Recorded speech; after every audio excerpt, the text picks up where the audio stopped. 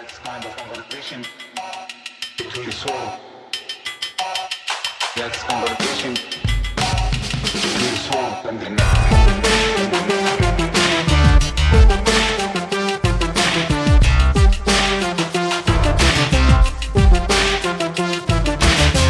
Hello, American Prestige listeners. It's Derek. I'm joined, as always, by my friend and co-host and comrade, Danny Bessner. And we are very lucky to welcome back to the program returning champion Spencer Ackerman. Spencer is a columnist for The Nation. There's so many things to say here. Spencer's columnist for The Nation. He is the publisher of the Forever Wars newsletter. He is a beautiful soul. He's also writing the Waller versus Wildstorm series for DC Comics. He has a book, Reign of Terror, How the 9/11 Era Destabilized America and Produced Trump, which we've talked about previously on the show. And he has a new column at The Nation. U.S. foreign policy has an extinction agenda. Spencer, thank you so much for coming on the program. Thanks for having me back, you guys. Spencer, first question. Where do you find the time? I don't. It seems to be increasingly spiraling out of my control, but it is hopefully getting better now that school is back and my daughter is not going to run into this room at any moment to have me do God knows what. Wow, you support school. Oh my God. Yeah. Just all the teens listening, we disagree with that. It's about to happen to you, Danny. Just wait a couple years. Yeah, once you get into high school, though, they just lock themselves in their room anyway, so you don't really have to worry about them wandering in. I found. I hear they're always on screens. That's the phone I hear from the dads on the block. I mean, who among That's us? definitely true. Yeah.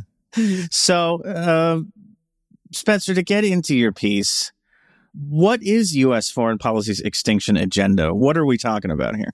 So it became kind of increasingly difficult for me not to kind of flip my shit about the way in which over the past 2 years in particular, but I guess, truly stretching back through the Trump years, the U.S. foreign policy apparatus in both parties and in the security services have really coalesced around the idea of what is functionally a Cold War with China, with a enormous, but not fully bipartisan, I guess is the way to put it, cohort overlapping with a second Cold War against Russia. Maybe a resumed Cold War against Russia, shorn of previous ideological and material commitments from the first Cold War. All of this coalescing rapidly at a time in which, on more or less a weekly basis at this point, if not more, we get ever more urgent reminders that the climate is increasingly uninhabitable for more and more people around the world. And all of this seems like a ship that's sort of drifting into multiple storms while insisting that it is performing the only responsible stewardship that circumstances presented. And it just became, while the devastation of Maui was occurring last month, it can be difficult to parse precisely how much climate change is attributable to that, but it's not.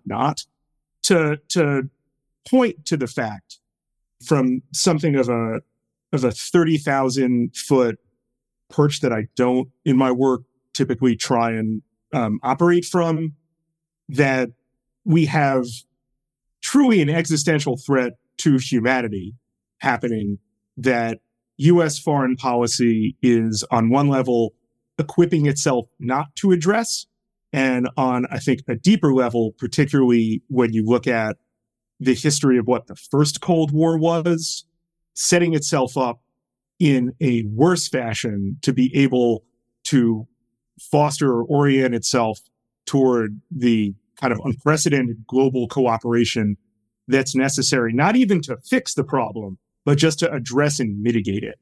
And that, I think, is the wages of what the Biden administration, like the Trump administration before it, is embracing as great power competition. This delusion that we will still somehow avoid, either massive outright wars in the first island chain, in the Pacific, proxy wars, resource wars outside those major metropoles.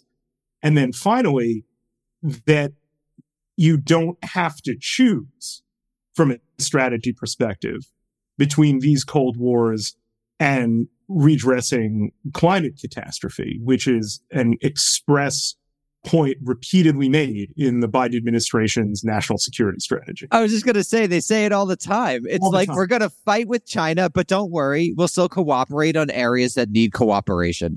So, Spencer, I want to start first from our side, because one of the things that's been the most appalling to me is the way that the liberal left has lined up behind the Biden administration's basic war in Ukraine. And I was just wondering, why do you think that in the wake of, the disastrous last 20 years of U.S. foreign policy and this coming climate catastrophe, there's been such a willingness to line up behind the imperial war machine with really no questions asked? It seems very strange and disconcerting to me, because if the United States is just supposed to be the empire for now and forever, it's clearly not going to be able to address the actual challenges of the 21st century. It'll still be existing in this atavistic framework of great power competition. It'll still try to get full spectrum dominance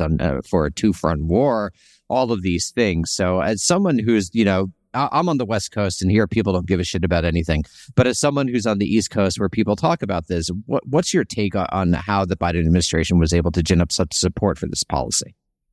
I think this might be unsurprising coming from the guy who writes about the war on terror all the time. But the Ukraine war presents, at least on the face of it, a surface narrative of a traditional, for lack of a better term, enemy doing something appalling, unjustifiable, and the United States positioning itself on the side of the violated party. It's, and I think this is the heart of it, the Iraq war in reverse, that this is a way of washing away the moral and material sins of the war on terror and the broader strategy of American primacy behind it, to kind of recover an American self-conception that liberals in particular want to hew to tremendously. And once accepting that framework, you don't have to ask deeper questions. Most importantly, the most important question about the Iraq war: how does this end? How does the war in Ukraine actually end in a way that benefits Ukrainians, that keeps them safe and free and out from the domination of Russia, or essentially a client relationship with a NATO that is still determined to be like, you can, with this Augustinian position of like, maybe you can join, but we still recognize that that is still unacceptably provocative, so maybe not, which keeps Ukraine in the crosshairs. And then once that narrative gets embraced, it becomes easier to both ignore, I think, the imperatives of the messy, uncomfortable global cooperation that is necessary against climate change, including with so-called U.S. adversaries, and to think, as the Biden administration does, that you don't actually have to make any hard choices about this, that somehow we can call a pause diplomatically over, in the case of Ukraine, in the case of Russia, I should say, a quasi-proxy war, however you want to characterize it. Yeah, I was about to say that, and then I pulled back a little. I mean, it kind of is, Kind of is at the same time, yeah. But something in which, NATO is not a direct combatant, but it's not one of the principal actors here. It's like the Eucharist, like you gestured toward earlier. I like to put it this way again, probably predictable way given what my background is professionally, but the U.S. and NATO, well, actually, let's just stick to the U.S. The U.S. is to Ukraine what Iran was to the U.S. occupation of Iraq. It is an accelerant of the conflict while not fully being a combatant within it. It provides material resources that makes resolution to the conflict that much more difficult and all the more frustrating to the occupying power. And from there, you also have a strategy of economic limitation and military containment with China that most of the rest of the world pretty clearly doesn't, as with, the U.S. narrative about the Ukraine war, pretty clearly doesn't want. It doesn't want to have to, I think you can see even Fiona Hill in a recent speech put this really plainly, that what we tend to think about as the rest of the world simply is the world. And they wish not to be forced into these binary block hardening choices that U.S. foreign policy is increasingly predicated on producing those binary decisions while insisting that it is not actually doing any such thing, and simply America is the right choice in this great power competition. And the idea that we would be able to just kind of call a timeout with China and Russia to mitigate climate catastrophe, which involves really serious material choices that are inextricable from the strategies that each of these three hegemonic or potentially hegemonic or regionally hegemonic entities wish to put forward. None of this seems realistic, and all of this also seems like it, from an American perspective, lacks the imperative of urgency that every aspect of climate science and institutions like the IPCC are, pointing at, like the Judge Judy meme, and saying it simply must be dealt with if we have any chance, not of avoiding a warming world, that's out the window, but of avoiding a world beyond a rise of 1.5 degrees Celsius, that will spare humanity possibly the worst of what an increasingly uninhabitable climate will be. And it felt like without sort of putting these strategic choices in terms this stark, that the drift is just going to kind of continue unimpeded. And that seems like whatever else it does, it sacrifices most of humanity to a world in which less and less of it can be habitable. Fewer and fewer resources will be available to the masses of people that will be compelled to make migrations that are quite possibly unprecedented in recorded history. Spencer, I want to talk about that. I want to talk about what is going through the heads of U.S. policymakers, maybe, but specifically with respect to China. I think we can dig into the. I mean, we're 2+ years now, almost 3 years into the Biden administration, where the constant refrain has been, we can compete with China, but still work with China on these key issues. There is no evidence to me that that's been done or that's been achieved. The U.S. imposes these economic, penalties on China. We impose export controls. We try to say that that's siloed off into just sort of military equipment, and it's not a broader attack on the Chinese economy.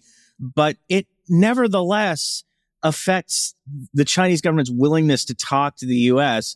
And without the U.S. and China being on the same page, there is no hope of corralling climate change. We had the great spy balloon freak out of 2023, which was one of the most absurd things, even in the annals of absurd U.S. foreign policy or national security discourse that I've ever seen, that led to months of just no contact whatsoever, nothing. The U.S. is now having to send envoys. We sent Blinken, we sent Gina Raimondo, we sent Janet Yellen, John Kerry, to just rebuild, just get back to the pre-balloon status quo in terms of having some periodic communication. So I wonder, first, I have a follow-up to this, but first, maybe, let's talk about what the actual record here is versus this rhetoric of, well, we can do both. What's the actual record that we've seen? The record is terrible. The record is, I feel, really clear in demonstrating that we can't and won't do both. And we can't and won't do both precisely because antagonizing China is, first, a strategic choice that the United States is making. Second, an unnecessary choice where the stakes are not survival but continued primacy, which is a dubious choice. And thirdly, historically speaking, the record of the prior Cold War and the record of the ongoing but now kind of cast into the memory hole of the War on Terror is that all of these choices make these particular decisions harder and harder to reach. They put everything further off the table. They make it a diplomatic trade-off to even resume baseline communication as something that just diplomatically need not be put at risk. And I'm not saying in this column that the abandonment of great power competition will, magically unlock new climate cooperation. I'm saying that it would buy space for that to potentially happen, that the U.S. is putting obstacles to, frankly, the survival of much of humanity and the maintenance of, to be a little bit, grandiose, civilization as we know it. When, on the other hand, what we would get out of this is maintained primacy that's already going to be difficult to sustain without punitive economic and military measures. And this seems like not really a choice at all. It seems like the maintenance of an American delusion that's necessary for the preservation of the interests of American capital. And that record of what those things achieve is found in the devastation of much of both American democracy at home and the prosperity, freedom, and safety of much of the world in the latter half of the 20th century. Why run that back? Obviously, the U.S. foreign policy community is not a monolith. There are, everybody's got their own ideas about things. I assume that there was some element within the Biden administration that came into office really believing that they could do both. It seems like it's a complete delusion to still believe that at this point. But I wonder, though, and this is where I was going with this. You talk about this is visiting, it's ensuring environmental devastation for much of the world. Is there some calculation going on here within part of the national security community or the foreign policy community that, yeah, it's going to be bad, and climate change is going to be a lot of disaster, it's going to be really bad, but it's not going to be quite as bad for the U.S. as it's going to be for some other places. We've got the resources, we've got the, we're positioned maybe a little bit better than some places. Maybe we can ride it out to some extent. And so the decision is to prioritize primacy for a very cynical reason, because it's going to hurt the rest of the world. Climate change is going to hurt the rest of the world worse. I think that's kind of the exceptionalist firmware that they're, thinking kind of operates from. I would doubt that it would be, put in those terms, it would be something that they would embrace. But, from an elite foreign policy perspective, first, the fact that they haven't had those kinds of consequences visited upon them, even while, wildfires rage, throughout the country. We just watched Maui get destroyed. It's not home for them, and it won't be home for them. One thing that's increasingly clear about the climate crisis is that we don't all suffer the same, and we won't all suffer the same. Then from, everything that I see from my interactions with the national security community, and this is one of the reasons why, as someone who is quote unquote a national security journalist, wanted to write about this in these contexts, the quote unquote national security community does not see this as their problem. They see the insurance of primacy as their problem. They see the maintenance of traditional American security prerogatives and American geopolitical prerogatives. They wouldn't say capital prerogatives, but these are downstream of those as their job, as, what they study, what their career paths depend upon, what the questions that preoccupy them are, and what they're called upon to address are. Climate is siloed from out of that. Every now and again, there's an event that makes them go, oh, well, yes, of course, and we also have to deal with this, but not in such a way that makes them think, oh, well, the U.S. military and its overwhelming, carbon footprint at the same time as its operations don't necessarily redound to the benefit of those who host them. You can see this, in Guam, where both climate devastation and persistent, frankly, political peonage exists, colonization. And you can see it really dramatically in Hawaii, where the Navy, through its leaky fuel infrastructure, poisoned a tremendous amount of the water supply, even on the naval stations in Hawaii, those that are on Oahu and not Maui, but still, and didn't come to the rescue and aren't coming to the continued rescue and rebuilding of those who are on Maui. One of the most amazing stories that came out of this, horror in Maui was how residents bootstrapped their own responses when people were stuck on the beach or in the water, while the headquarters of U.S. Indo-Pacific Command is a hop, skip, and a jump on the next island over. And U.S. foreign policy thinking, U.S. national security thinking, U.S. Military habituation hasn't really connected all of these things together because it doesn't need to. I think this is one of the indications of how undemocratic U.S. foreign policy and U.S. national security really is, where the military gives emergency briefings about, its response to Maui is basically facilitating FEMA access and saying well, we've done everything we could. We're helping recover the dead from the water in order to identify people, but not with, the crucial tasks that people were pointing out on social media, including someone who was part of the hurricane response. And I think it was 1991 or 1992 saying, the military did emergency construction. They got water in, they got housing in, they were able to mitigate, the homelessness that existed, during that hurricane, and now is just simply not doing that. While if you look at, the press releases over the course of August and now early September from Indo-PACOM, they all have to do with containing China. That's where its focus is. That is a microcosm of where I think the U.S. national security community is on this issue.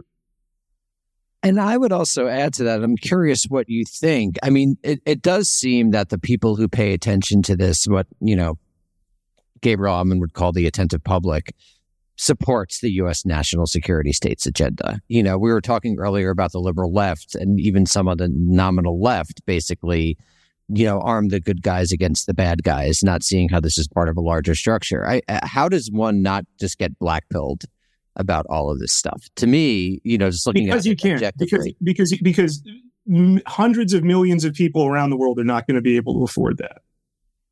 There's solidarity is an emotional choice as well as a material one, and I think we have to stay with that. We deal with the climate crisis because there's no choice. This is what it is to be in an existential conflict, that despair is everywhere, and it's also a luxury.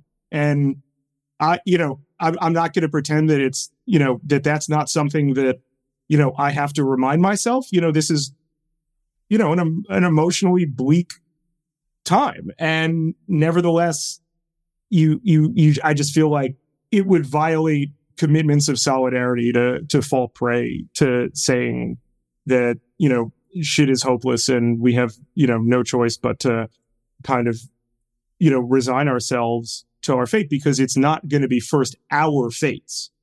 It will eventually be, but that primarily is going to be visited upon those who we are allegedly in solidarity with, and thereby expose ourselves to not being in solidarity with them at all. So then what's the path forward? Because I think that the notion, the Habermasian notion that persuasion will lead to policy change is not correct, given the anti-democratic nature of the American state. So what does one actually do if we're moving from theory to practice? How would one actually... it's not even a matter of persuasion. This is the problem, right? Like persuasion probably won't work. Voting probably won't work. Organizing probably won't work. So if we're going to take the, we're optimism of the will, pessimism of the intellect, we're on the pessimism of the intellect part. What does one do, actually?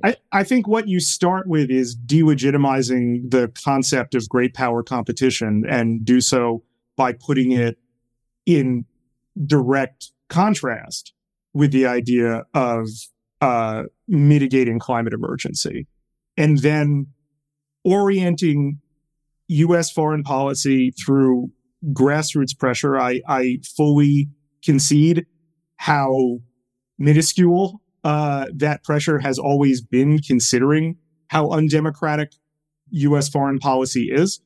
But nevertheless, putting forward consistently a foreign policy of the left that privileges, that says, like, the central task right now is through making the centerpiece of American geopolitical strategy, American grand strategy, the mitigation of the climate crisis, through delegitimizing forces within the Democratic Party as well as the Republican Party who are unwilling to go in that direction. Shame is powerful. I am not willing to give up on the prospect of democratic socialism. I won't say the record looks great right now, but pretending as if there are alternate structures in place that could also scale up to challenge this is even less in abundance. I hear it on the left sometimes. Like, people pretend there's an international left, and there is in our imagination, but there isn't structurally. And so I feel like we need to be, like, extraordinarily realistic about where we are, and it's barely anything. So this is the big issue. And so, given that there's no international left, what does one do in that situation? Build one really fast. I don't. But how? Right? Like, this is exactly. I'm a foreign. This is the conversation we've been having. I've been having it for 15 years at this point, right? Like, it's just, and then there you hear, like, Pollyanna-ish takes on the left, which is it's just a very frustrating moment, as sort of my stammering suggests. I just don't see where to go. And Bernie was a Hail Mary pass that we were hoping to basically get past 70 years of leftist depression and have someone be king for a minute, and maybe we could help him, do his kingly duties. But absent that, it's extraordinarily bleak. Yeah, I'm not going to deny it's bleak right now. It's bleak out there. I will say one thing about your point about there not being an international left. Did you guys listen to the Dig episode with AOC after she came back from her trip to Colombia, Chile, and Brazil? One of the things I took away from that interview was her hearing from the left in these countries that the American left doesn't show up for them, and that the structural weakness of the American left is an enormous problem, and a consistent one, for whether you want to call it an international left that hasn't coalesced, or the left in these various countries that is both seeking to coalesce and has an urgency behind that coalescence, I think that is something for us. We keep coming back to what I think is not unfair of you to call Pollyannish solutions, but, I don't really see any alternative to building those either, recognizing both the fact that it's 11:59 and 55 seconds on the doomsday clock and everything that goes along with, the structural weakness of where we are. The blithe answer that I typically give as a journalist is I'm not here to solve your problems. I'm here to problematize your solutions. Right. But if you think about the theory of journalism, the theory of communicative action was like the communication was the action. Yeah. Turns out it doesn't turn out that way. That whole liberal theory was wrong, right? Which again brings us to the limits of politics. Right. This is you ultimately come up against the limits of politics, and we don't know how to break through those limits. This is the big problem of the left in the United States, facing a potentially existential climate catastrophe, as I see it. That is the diagnosis of the problem. We're at the limits of politics. Yeah, I'm afraid I couldn't solve this one in one column, guys. Just like, I don't know what you do if the left is the left, such as it is in the U.S., can't break away from the Democratic Party, and it just never seems to be willing to make that break, and it's particularly not willing to make that break now because, of course, the alternative is Cheeto Hitler. Most important election of our lifetime, again. Guys. Yeah, it's always the most important election of our lifetimes, and I just don't know. You're always, it's always going to be weak and ineffectual as long as it's strapped to lash to this party that is just fundamentally not of the left in any conceivable way. Yep. I don't disagree with that. This is not going to be the episode that points the way. We're not going to solve this. Come on. What's solve this on this, on this episode?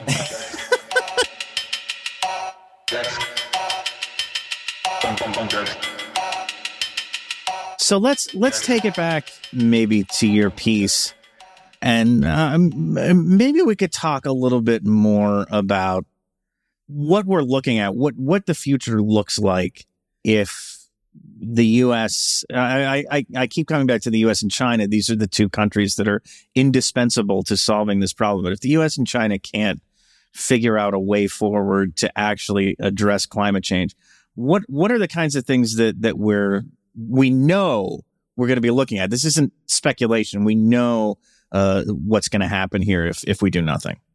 So we saw, as a result of various tendrils of the war on terror in the 2010s, a migration of millions of people in desperate situations from the Middle East, Syria, Libya, before that, Iraq, that convulsed and buckled Europe and the United States in terms of moving the politics of those countries in a far more reactionary direction, putting an already weakened and splintered left on more of a back foot and more of a lack of alternative to electoralism that, as you guys have pointed out, doesn't really touch these problems in their extant state.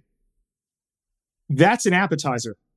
Imagine all of that happening, scaled up enormously, while at the same time, you have the, I think, increasing shift of capital toward illusory green capital solutions that will preserve their advantage while not redressing what it looks like when suddenly the US and Europe and, other countries as well, but certainly the US and Europe, Australia as well, have to absorb migrations from millions and millions of people. I'm here in New York, where the day before we're recording this, our touched mayor, Eric Adams, had a freak out, saying that the amount of migration that New York is accepted to absorb will destroy New York City as we know it. Politicians will, once, as I think I'm trying to point to in the column, once we foreclose on whether you want to call them solutions or whether you want to call them strategies that at least preserve the possibility of solutions, as we foreclose upon them, politicians will turn in increasingly reactionary directions and treat the world like a resource war and treat the country like a resource war. You know, what will it mean for the United States when the 6 states that get water from the Colorado River can't continue to maintain the level of just basic infrastructural hydration that they need, that giant U.S. agricultural concerns are accustomed to? All of these problems compound. None of these problems can be dealt with through great power competition. But proxy wars for resources in the already plundered periphery are viable options. They are familiar options. They operate both by material incentive and by muscle memory, and they become all the more attractive when cooperative solutions get foreclosed upon. I don't think any of this is out of the realm of possibility. I think all of this can pretty much be counted on in the next decade and beyond. And as the IPCC keeps reminding, we are running out of time. We're running out of time extremely rapidly. On that happy note, I think that's a good place to end this discussion. Spencer Ackerman, again, check him out at The Nation. Check out Forever Wars. Check out Waller versus Wildstorm. And it's been, as always, great to have you on the show, Spencer. Thank you so much. Thank you so much. I'm sorry I couldn't solve this in a column, but the comic book. The comic book may be some germane solutions. Look to the comic book, frankly. Look to superheroism, basically. Thank you, guys.